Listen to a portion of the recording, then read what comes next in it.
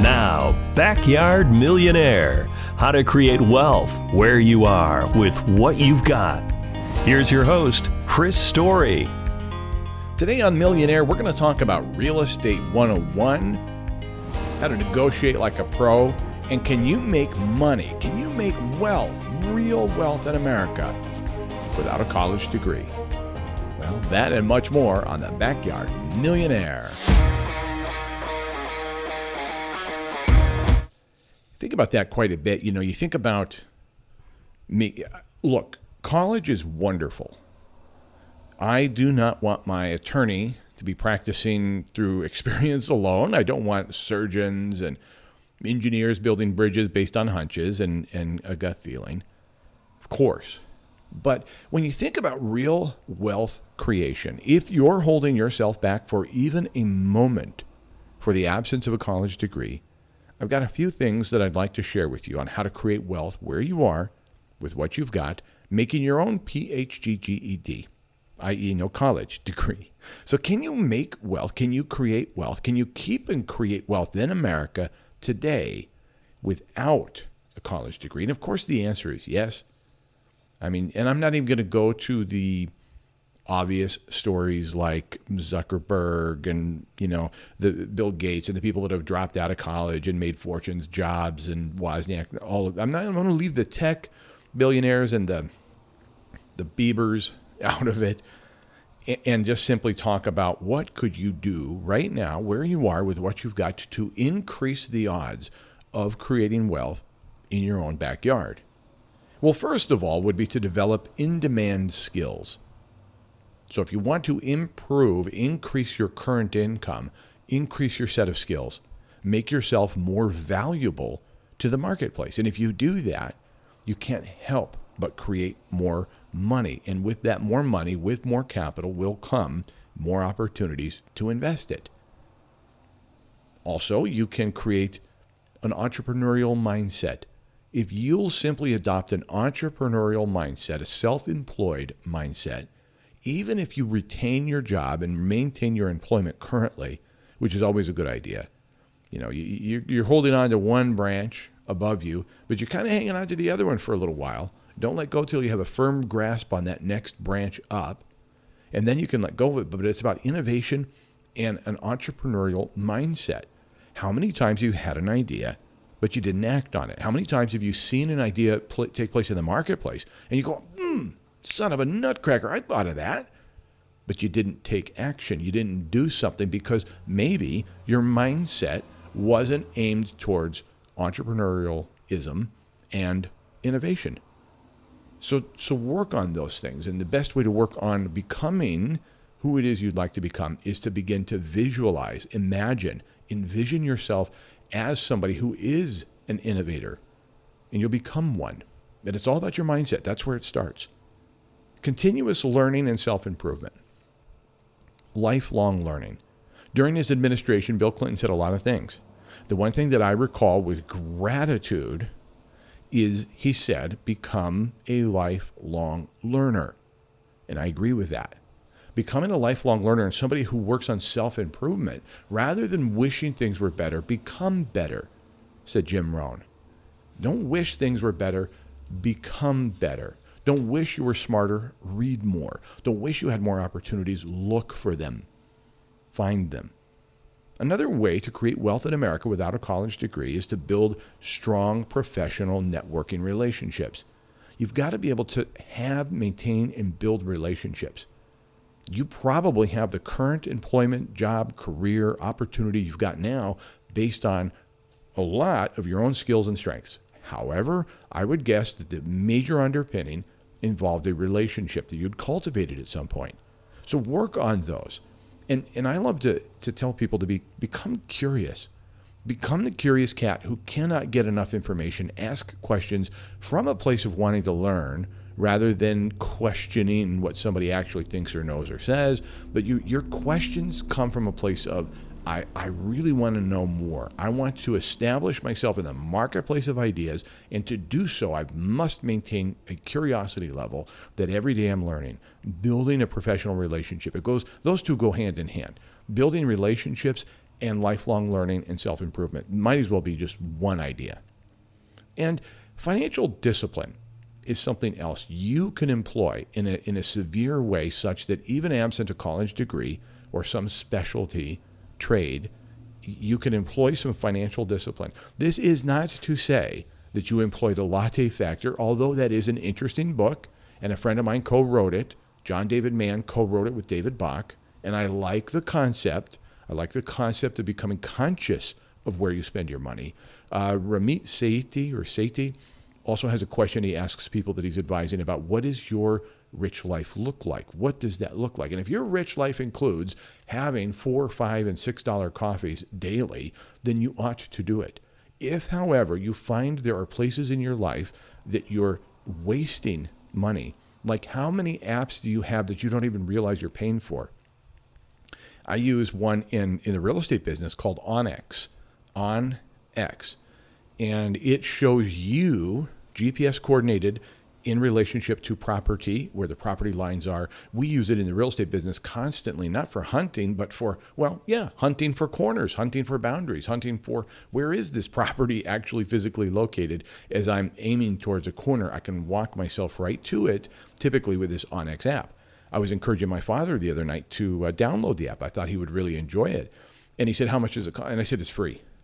He goes, oh, well, that's interesting. And so he goes to download it, and he says, wait a minute, Chris. It's offering me a free week.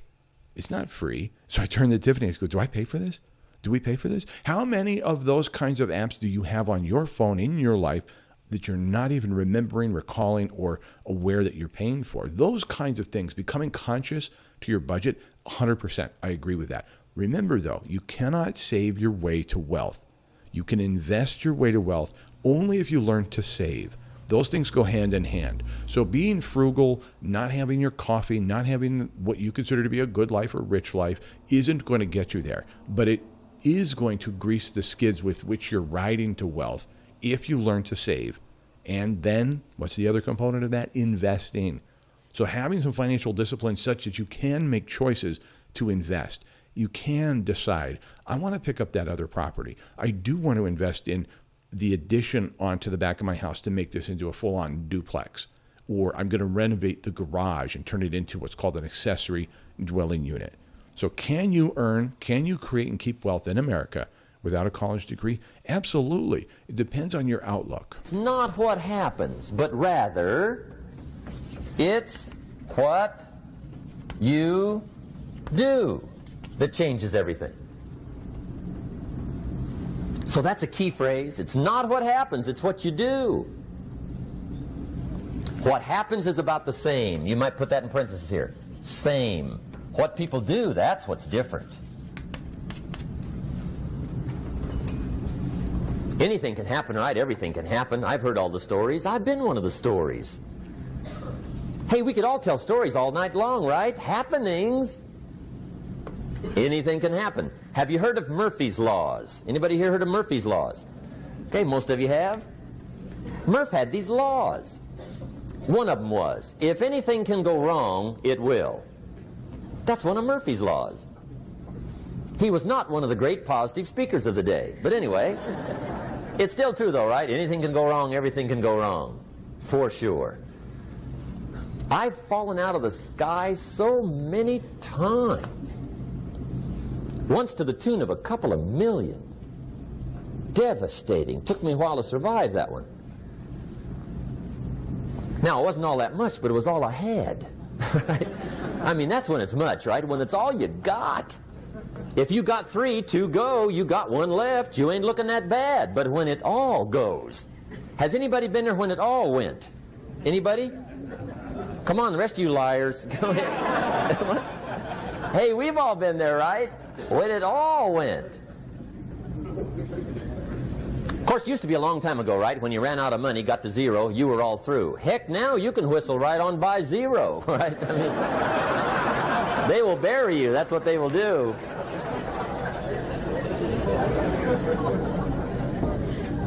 But see, those are the happenings, right? Everything can happen. Anything can happen. But it's not the happenings. It's what you do about it.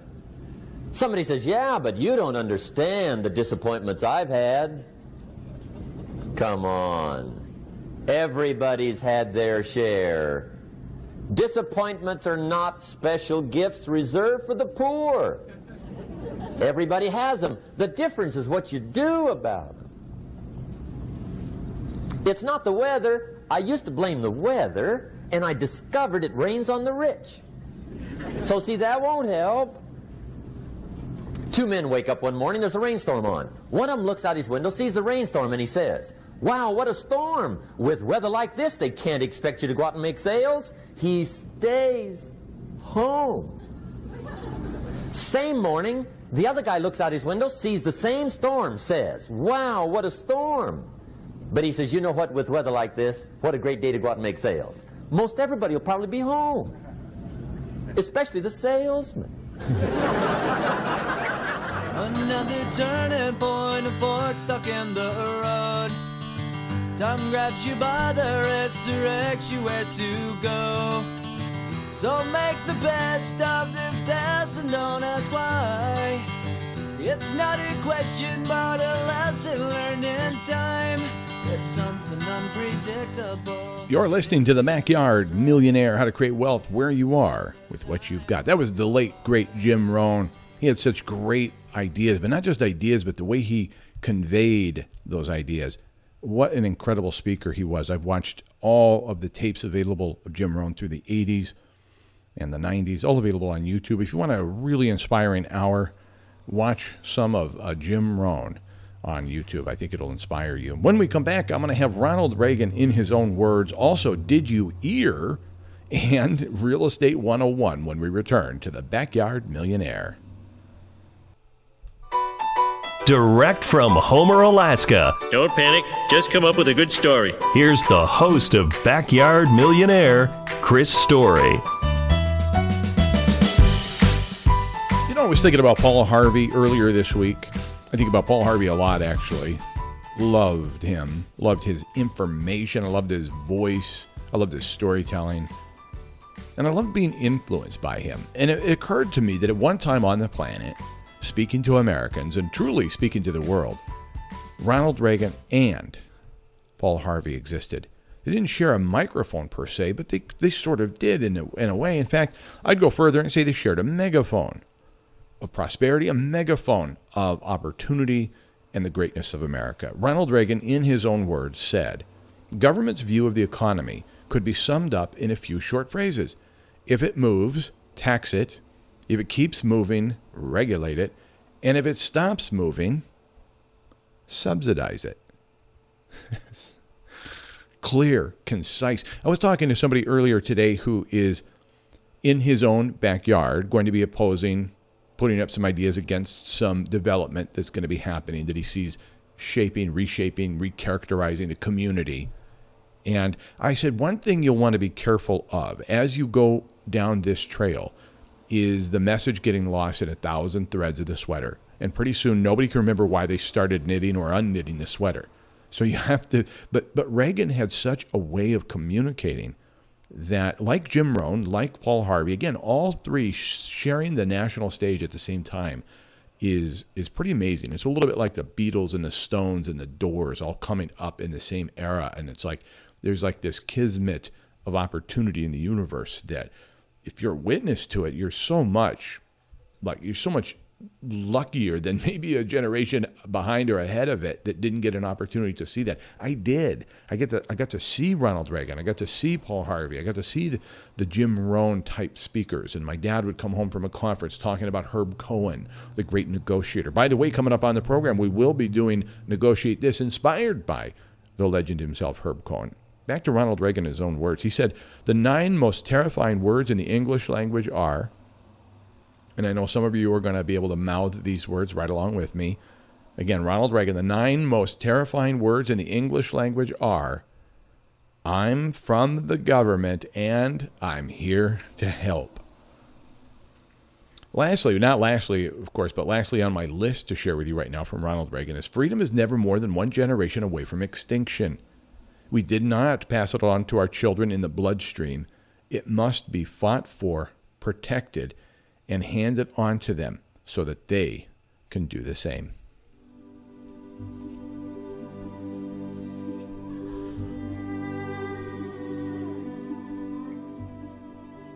Did you hear?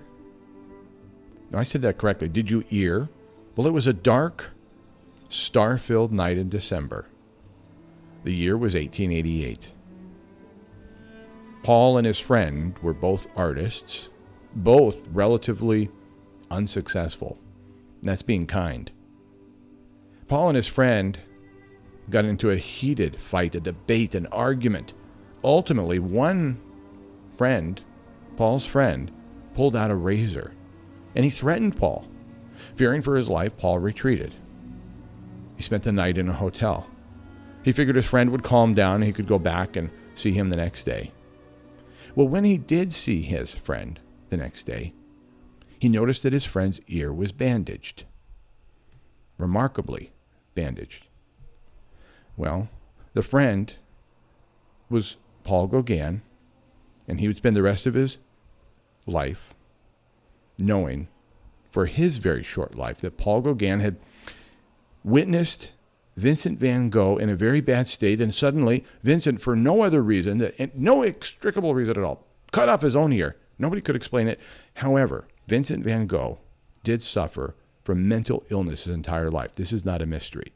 Did you know also Vincent van Gogh painted over 900 works of art in his life, and would it surprise you to know he only sold one of them? With eyes that know the darkness in my soul, shadows on the hills, sketch the trees and the daffodils, catch the breeze and the winter chills in colors on the snowy linen land. Now I understand what you tried to say to me. Van Gogh is one of my favorite painters. His work is just atrocious in some ways. When you think about it, it's like, what? Did a child paint this? And yet it's genius. Absolute genius. His life, a tragedy, though. Perhaps they'll listen now. Starry, starry night. So I guess maybe what I'm saying is I'm just so blessed to not have that talent, right? That the madness that comes with that kind of talent. Maybe that's actually the real moral of that story. You're listening to The Backyard Millionaire, How to Create Wealth Where You Are with What You've Got. Real Estate 101. In the words of famous people maybe you've never heard of, like David Warnaker, he said, buy real estate in areas that paths exist, and then buy more real estate where there is no path, but you can create one. It's interesting because a lot of times throughout history, the easy, the low-hanging fruit gets gobbled up. But it's the creative people. It's the people that would go on to create massive wealth are actually creating new paths and finding fruit higher up on the tree and creating a path all their own. Louis Glickman said the best investment on earth. And Will Rogers famously said, don't wait to buy real estate. Buy real estate and wait. Here's a little song I wrote. You might want singing note for note, so don't worry. Be happy. In every life we have some trouble. When you worry, you make it double. So don't worry and be happy. Don't worry, be happy now.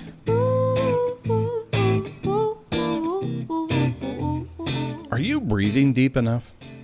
Do you know the benefits of deep breathing on your health, your mind, your mindset?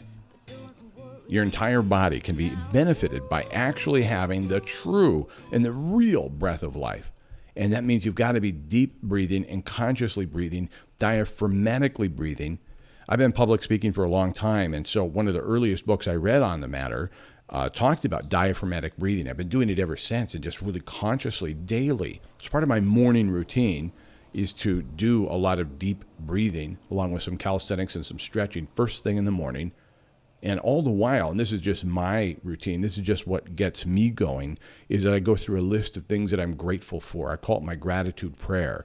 And while I'm doing that, I'm doing super deep breathing. Well, here's just a few benefits of deep breathing. First of all, it helps reduce stress and anxiety by activating your body's relaxation response system. Full deep breathing. And you know it when you feel your lungs fully expand. It also improves oxygen flow and promotes better blood circulation, which can enhance your overall cardiovascular health. Also, deep breathing, real breathing, can aid in your detoxification by facilitating and removing the toxins throughout your system, including your lung function, which helps you for the rest of the day. And I think that's worthy right there.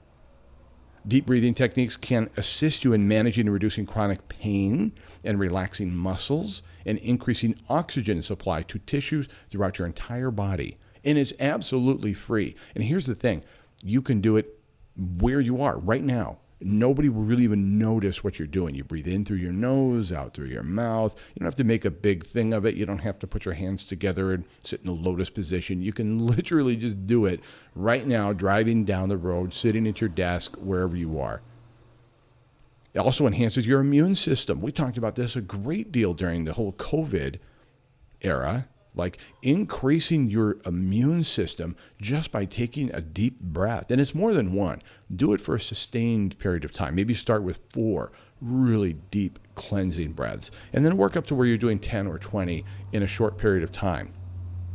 You know, Tony Robbins has he calls it's a tapping technique. And I learned this about 20 years ago and I use it all the time. I've never forgotten it. He does 4 sharp intakes through the nose and 4 out through the mouth, all the while tapping your thumb to each of your 4 fingers.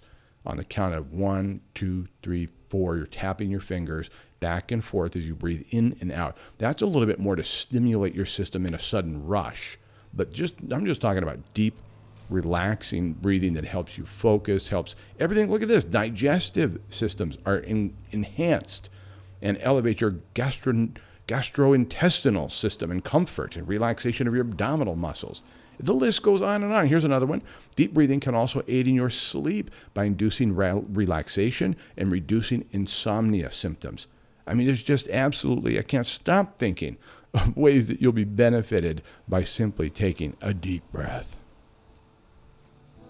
Let me carry your burden. But not everybody knows how to take that deep breath. So you put your hand on your belly, and you're going to breathe so deep that your hand actually on your stomach pushes out, not your chest. Your chest finally swells and pushes out. But you got to start by filling that low part of your lung. So belly breathing is what they call it. Breathe right down from the diaphragm. When the weight's too heavy, but you won't let go. Come to me, my brother, and I will stay with you a while. Pretty soon I'll see you smile, you know you will. No matter how much you're hurting right now, you know that everything will change in time. What difference can you make? You can make the biggest difference where you are, right here, right now. There is somebody in your life that you may or may not know very well that is going through something you don't even understand or can't even imagine. And I think if each of us were just to take a minute and analyze and take stock of who we have in our life and what they might be going through and the burden they might be carrying and how alone they might feel right now in this moment, and your hand reached out in the form of even a phone call or a text message, could make all the difference in the world. Pretty soon I see you smile, you know you will. No matter how much you're hurting right now, you know that everything will change in time. Let me carry your burden, oh brother mine. You're listening to The Backyard Millionaire, how to create wealth where you are with what you've got. When we return, we'll be going through the Millionaire Maker, the 6 practical steps to your first 4 homes. I want to give you those steps one by one and give you an opportunity to pick up this 30-page guide absolutely free. And we're going to talk about what you really, really want and Zig Ziglar on goal setting when we return to the Backyard Millionaire. Stick around. With your Millionaire Minute, I'm Chris Story. Your golden ticket from the vault of the Backyard Millionaire. Never be the smartest person in the room. That's it. That's your golden ticket. Surround yourself with people that have more talent, ideas, and skills than you do. Be willing to be curious and transparent. Don't know the answer? Say so. You don't understand what this word means? It's okay for you to say, hold on, what do you mean by that? You should always want to be the dumbest person in the room about something. Be willing to know what you don't know, and you can find someone who does. Never allow yourself to believe you hold all the answers. As soon as you do, you're going to stop asking questions. Be like the ocean. Let the rivers and streams run to you. If you're the smartest person in the room, you're in the wrong room. From the Backyard Millionaire, I'm Chris Story.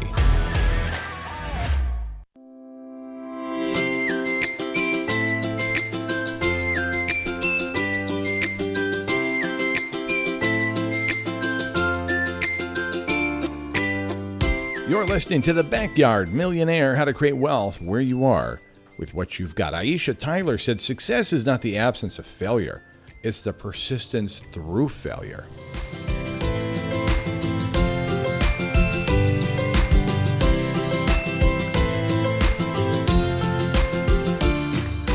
Speaking of, I mentioned earlier that I've been doing public speaking for a long time, and that's true, better part of 20 years.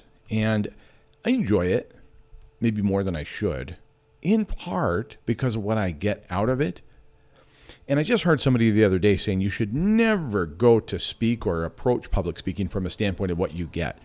Sorry, I get such a rush out of helping people and watching a crowd of people respond to a message and making eye contact and absorbing. You can't help but get something out of it. Now, I don't go just for the high of having, adulation or applause or anything like that. But I go for what I get relative to the response to what I'm giving.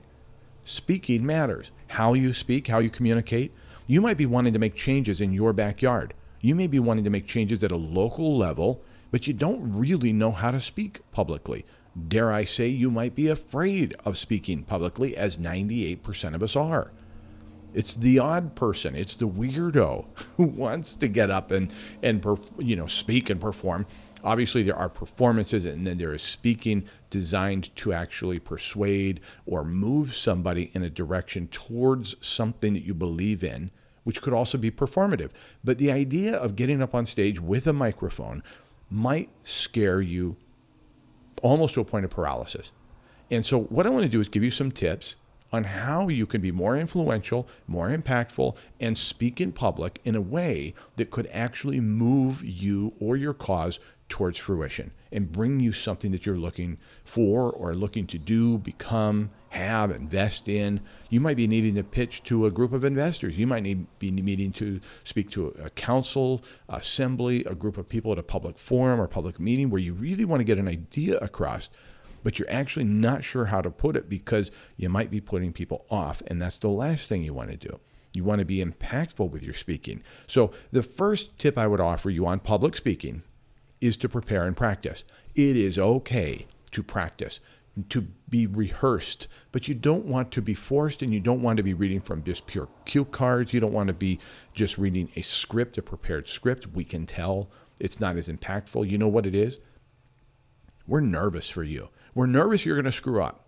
We can see that you're following it point by point. We can see that your hand is shaking maybe on the paper or the document. We can see that you're just rigid in your form. We in the audience are paying less attention sometimes to what you're saying and more attention to how you're saying it or the fact that you're reading it point by point. But if you are prepared and you've practiced even with a child in your car, in front of your spouse or friends or somebody that you know and trust and you feel safe with, then you'll be so much better off, even if you have some bullet points to guide yourself with. You remember when Sarah Palin was criticized because she had a few things written on her hand? She was performing a speech, ad lib as she usually did, but she had a couple of bullet points written on her hand in pen, and the camera zoomed in on it, and then they, being major media, mass media, what you call them? Drive-by media, they just tore her apart because she dare have some prompt. So what? I would much rather have somebody speaking fluidly and naturally and then refer to a bullet point here and there. That's wonderful. So just be prepared and practice again and again. And it's okay to practice in front of a mirror. It's okay to practice when you're alone in your car, like I said, driving somewhere, or in front of a family member or friend, somebody that's not going to mock you mercilessly, but might actually give you some real feedback before you get to the lectern or the stage. Even if you, again, the word stage even implies maybe that you're, up on a stage and there's a podium and everything. Maybe not. Maybe the stage is actually sitting in a circle of people having an exchange of ideas, and you want to get your idea out there. You want to get your cause. You want to get your movement started. You want to get the loan. You want to be able to influence investors, whatever it is. It doesn't have to just be the great stage of life. It could be a very small stage, and even there comes the need to practice and be prepared. Know your audience. That's another tip I'd offer you about public speaking. Know who you're speaking to. Know if you're speaking to a group of vegetarians, probably not going to make a whole lot of, Wagyu beef jokes or comments. Or, you know what I mean? Like, that's a simplistic way of saying know your audience, because it's the most fundamental, maybe foundational way I could give you an example. But you need to know who you're speaking to and get a better sense of how to prepare and how to practice for them, for that group, because you might be talking to, for example, you might be talking to a group of very conservative people, politically, their lifestyle, everything. And you need to know that if you're trying to move that group or these people towards something that might be not naturally their inclination, you need to know who you're talking to before you prepare your notes, before you prepare your presentation. Vice versa, if it's a group of liberal people and you're trying to persuade them towards maybe releasing or removing some regulations, getting government out of the path and creating purpose where people can find their own way forward, things like that. You want to know who you're talking to. Now, when it comes to visual aids or props, I'm okay with you using PowerPoint. However, we get stuck as an audience in PowerPoint hell. Watching your PowerPoint, and for whatever else you do not read from your own PowerPoint.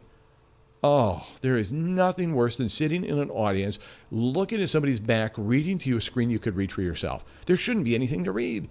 Your bullet points or your point or your picture or your image on a screen should only emphasize or add a period or an exclamation point to a point you've already made. That's it. It isn't to make the point. It's to emphasize a point you're making. I personally, I threw this in there because a lot of people use PowerPoint. It's just sort of become the parlance of public speaking, TED Talks, the whole nine. I mean, people are using PowerPoints every day now in their speech. I don't care. I don't. I never do. Probably never will. I shouldn't say never, but I don't see a day where I'm going to use PowerPoint. If anything, the last presentation I did, I actually brought a brown paper bag. There's something very retro and funky about that. It looked like my lunch sack. And in it, I had 3 props. I had 2 books I'd written that I wanted to make points about, Backyard Millionaire and Born to Live. And because the subtitle Born to Live is finding purpose on the road to hope. So I was talking to people about their purpose in life, and I was talking to them about creating change and wealth and opportunity in their own backyard. And then I had a small spoon-size golden shovel. Those were my props. Those were my way of making the exclamation point at the end of a sentence or a point I was making without relying on PowerPoint. But you do you. But please, if you use these kinds of points, bullet points on a PowerPoint or visual prop, it needs to be simplistic. It needs to be like right now I can get it and I don't have to stop and read it. And for whatever else you do, don't you read it to us. Don't do that. Oh, and here's another thing about if you're going to hand out a presentation.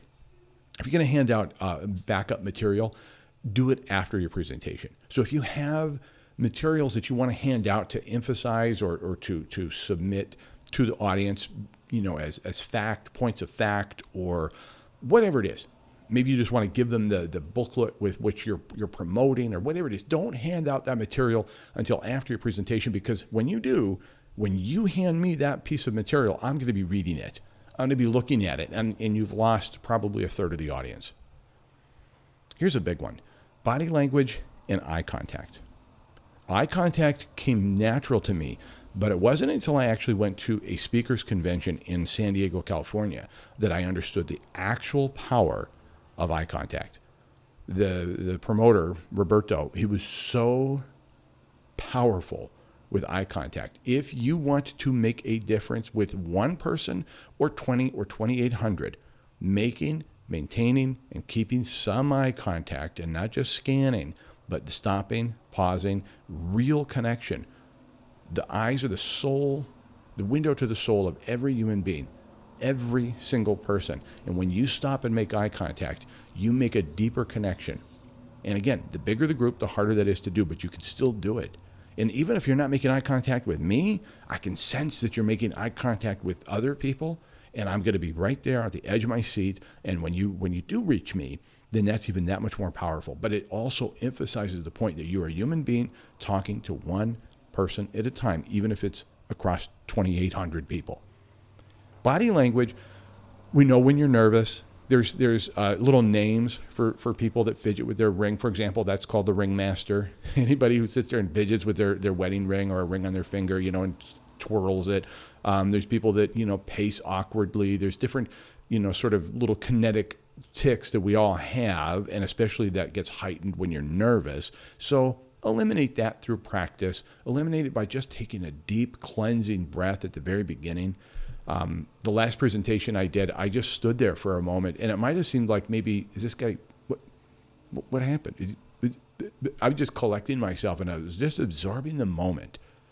And I was a witness to my own nerves. I was a witness to my own trepidation about grabbing the microphone and then beginning to share my ideas. When I'm sharing my ideas in front of you, it's always the most vulnerable state possible, versus doing an auction or versus making an introduction or emceeing an event. But sharing ideas publicly, that's where the nerves really start to bubble up. And when you just collect yourself and control your body, feel that vibration of nervousness, the butterflies, feel it all, and just breathe through it. And almost from above, witness yourself standing there, sitting there, whatever it is, wherever you are, and just be at peace with it. And recognize, this is going to be okay. And then we get to relax as an audience when we see you relax.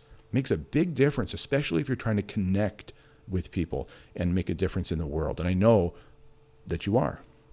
And finally, I guess I would just elevate this whole idea. All of this can be elevated or ruined. You could follow all of these other points and then ruin it by not actually telling me a story. If you're willing to tell me a story, if you're willing to use storytelling woven into your point, we will remember what you've got to say for a long, long time. Remember what Maya Angelou said. We'll forget what you said, we'll forget what you did, but we'll never forget how you made us feel.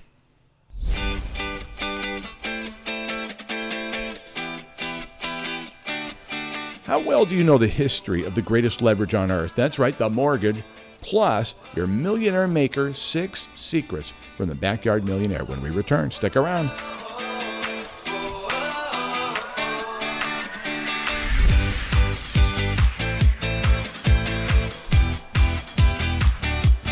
Thank you, sir. You're listening to the Backyard Millionaire, how to create wealth where you are with what you've got. I'm Chris Story, along with Mr. David Webb, the Eagle, producing and engineering this broadcast. Thank you for being here. Somebody just texted in that they're blessed that we were on air yesterday and today, 2 days in a row. Well, thank you, Ron. Appreciate that. It's time for What a Word, presented today by the Backyard Millionaire book, available online at ilovehomeralaska.com/books. The Backyard Millionaire, how to create wealth where you are with what you've got. Available, like I said, at ilovehomeralaska.com/books. And may I simply say that if you know somebody who's ready to launch into the world or wants to recalibrate their life or go somewhere different with their investment strategy or just any walk of life, this could be the book that pushes them towards that new path and could create a whole new way of life for them. The Backyard Millionaire, available at ilovehomeralaska.com www.michaeldukes.com/books. And I say that with all humility as the author. By the way, the audio version is fantastic. Michael Dukes is a gifted narrator, and it's available on Audible as well. It's time for What a Word. Again, today's word is unusual. It's Latin in origin, 16th century. And I'm going to give you the definition first. It means triviality or frivolity, a trivial or frivolous thing or idea. All right? It's trivial from the Latin 16th century, and the word is nugacity. Nugacity. When I read this word, spelled Nugacity, I thought of one thing. You too? Nugacity. Yeah. And here, let me use it in a sentence. It might explain what I thought of. And maybe it's the same as you. The third musketeer stuck his thumb in the last candy, screaming at the nugacity of all the chocolates left. They were all nougat-filled. Nugacity. How many times have you heard someone say, oh, if I had his money, then I could do things my way. But little they know that it's so hard to find one rich man in 10 with a satisfied mind.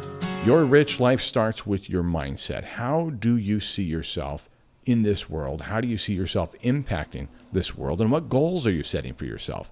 In a moment, I'm going to share Zig Ziglar's main points, at least the main takeaways I've taken from Zig Ziglar reading his books over the years on goal setting. But first, I want to share with you the Backyard Millionaire formula for success in any walk of life. And again, it's the golden shovel formula.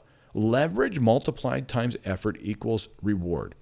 But again, this isn't just real estate investment. Yes, it works with real estate, but it also works with your health, wealth, everything. Wealth meaning your job, your current income. Prosperity, as Buckminster Fuller put it, is the amount of income you have going forward without working for it. That's your real estate.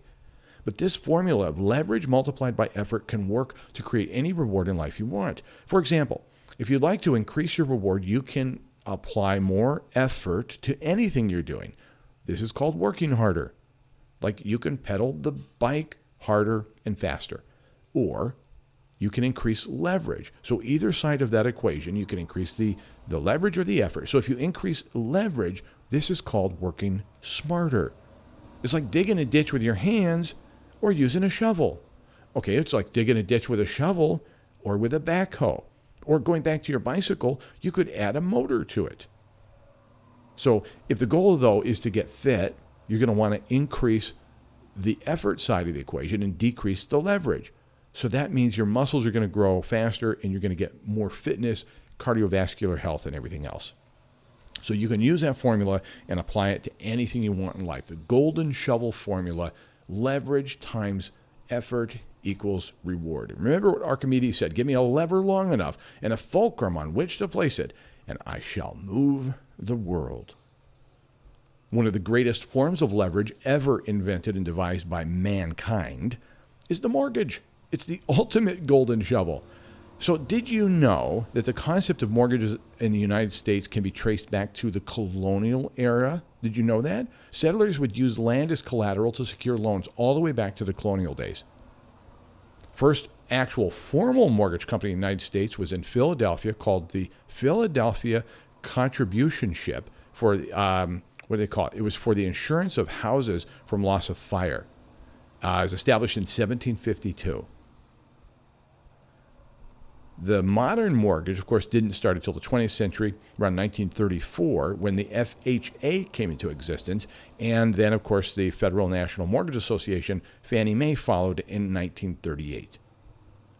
So it's pretty interesting when you think about the way a 30-year fixed mortgage really became most popular in about 1950, and that made home ownership a reality and a possibility for all of us. Amortization, to kill off slowly over time to kill off the mortgage with an interest applied. However, mortgages or loans used to be on a rolling 5-year renewal. You had to balloon every 5 years, 3 to 5 years, and you had to pay it off in full or recast the entire loan starting from scratch. So the 30-year fixed mortgage with an amortization table, yes, it's front-loaded for interest, but the point is you and I get access to the market like people that have, royalty, for example, going back into pre-America, pre-colonial days, that only the royalty and the land barons could own land and people that had titles and so forth. This has made it possible for the American dream to come true, that your right to home ownership is within your reach. Did you know bowling was illegal in England from like 1300 till 1617 or something like that? Even in 1800 America, bowling was illegal in many states. 9-pin bowling, because the Puritans and others felt that it would encourage gambling and drinking and so forth. So to get around it, the crafty Americans created what we now know as bowling, which is actually 10-pin bowling. So, you're going to outlaw 9-pin bowling? No problem. We'll create 10-pin bowling. There's only like a dozen 9-pin bowling alleys in America. All the rest are 10-pin. Interesting. So what do you really want in life? Be careful what you say you want, because you might just get it. And you better want what it is you're aiming at. Zig Ziglar is one of the greatest speakers of all time, and he really emphasized goal setting. Here's a few of his main points. Have your goals clearly defined and written down. A goal that's not written down he called a wish, and wishes rarely come true. So write down your goals and be very clear and specific. Become a meaningful specific, he said, versus a wandering generality. Also, he said, make sure they're measurable and have a way to measure and a metric by which to measure your own growth towards that goal. So it's not enough just to have it. You have to be able to measure it. I should be able to come along, read a goal that you wrote 6 months ago, meet you now, 6 months later, and go, have you gotten closer to it or further away from it? Or are you right where you were? Should be measurable. That's for you, not me, but that's for you. But I should be able to help you by looking at your goals and going, you're not making any progress here. You want to be able to make progress. Also, break them into smaller steps. It's the old adage about how do you eat an elephant? One bite at a time. If you overburden yourself, and trust me, I've done this many times, many goal-setting workshops have I left the scene of and gone, yes, going to conquer the world in 6 months. And then 2 years later, I'm going, I'm still working on that. Well, it wasn't realistic, 1. 2, it probably wasn't as measurable as it ought to have been. And 3, I didn't break it into small enough steps so that I could start taking action today. And that's the other thing. Tony Robbins put it beautifully about goal setting. Never leave the scene of a goal setting workshop or a work or some sort of a goal setting event, even if it's just you, where you do not have at least one thing you can go do and take action on immediately. So that's important. And then setting a deadline. That's another thing Zig Ziglar said. You've got to set a deadline. Otherwise, this goal of yours will have no end in sight, and there's a really good chance, better than good chance, that you just simply won't achieve it. With your Millionaire Minute, I'm Chris Story. Being afraid to fail is its own form of failure. If you get too comfortable where you are, in the safety zone of the known and familiar, you may not fail in the normal sense of the word, yet you maybe feel like one anyway. Whittier said, "For all the sad words of tongue and pen, the saddest are these, it might have been." Look before you leap, but don't stare. Make a plan, but leave room for the white space of improvisation. Never let it be said that you could have been, or worse yet, if only I'd acted when. In this moment, you've got a chance. Look failure straight in the face and say, I ain't afraid of no ghosts. Ghosts? That's all fear really is, isn't it? From the Backyard Millionaire, I'm Chris Story. Well, I've gone and done it. As a gas bag that I am, I've taken up all the space in the program. Haven't had a chance to talk about the Millionaire Maker secrets from the Backyard Millionaire. 6 practical steps to your first 4 homes. Here's what I'd like to do is offer this book. It's a little workbook, if you will. I'll offer it to you absolutely free. I want to email it to you in a PDF. Simply text message the word millionaire at 907-299-7653. 907-299-7653. Just text the word millionaire, and I'm going to send you a PDF copy of 6 practical steps to your first 4 homes, the Millionaire Maker. It's a step-by-step guide to becoming a backyard millionaire. Absolutely free, no strings attached, and no agenda here. I just literally want to share this with you with as many people as possible. Remember, our ultimate goal with the Backyard Millionaire is to impact and affect 2,000 people in the next 24 months to become backyard millionaires. It starts with your mindset. It starts with how you see yourself in the world. And I do see you. For all of us here, the Backyard Millionaire, I'm Chris Story, reminding you to look forward in life, learn from your past, and never forget that the good life is lived right here in the present. We'll see you next time.